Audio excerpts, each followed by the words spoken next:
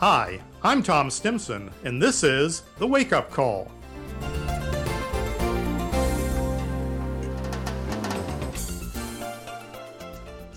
Many of you tell me you want to grow your businesses. Fantastic. Get your pencil ready because in a moment I will outline the 7 keys to intentional growth.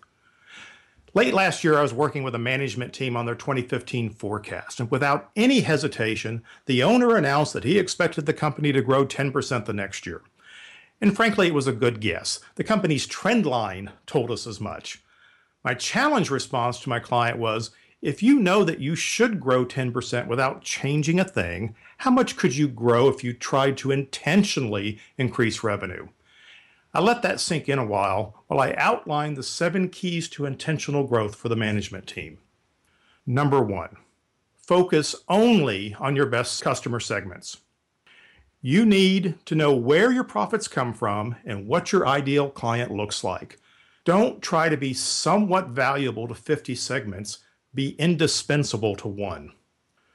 Number 2, make sure your brand promise is powerful and relevant.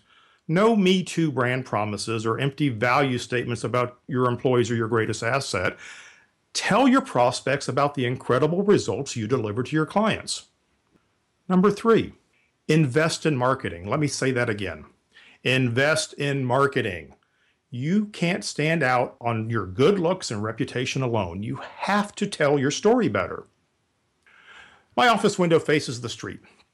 And yesterday there was a lawn treatment service truck parked next door, and on it was the most compelling brand promise: Barefoot Approved. It made me think about the emotional experience of confidently walking barefoot through my yard. In addition, the truck was clean, the technician looked professional, the logo and the graphics were appealing and stylish. This company had me fully engaged in brand acceptance, and I'm not even in the market for their services. If they hadn't invested in marketing, that truck was a rolling advertisement, I wouldn't be talking about it today. The 4th key to intentional growth: be absolutely confident in your pricing. You can't let an ounce of fear creep into your dialogue with the customer. There are a number of things you can do to validate your pricing structure, starting with cost analysis and market research. Get to it.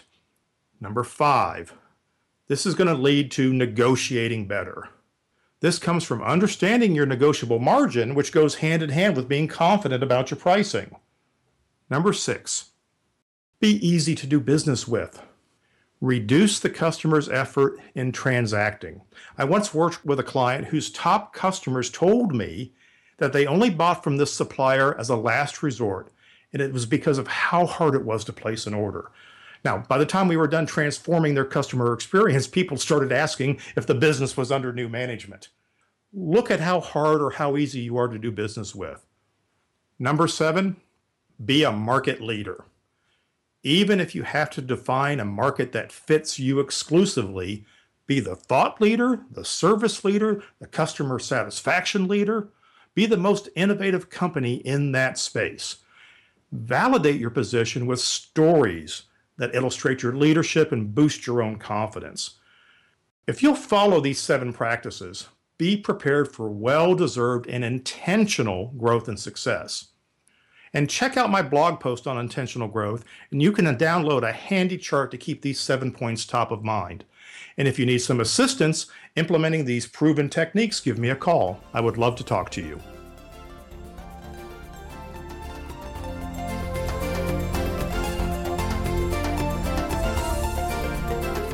You've been listening to the podcast series, The Wake Up Call, with me, Tom Stimson. For more information, visit my website, trstimson.com. Thanks for listening.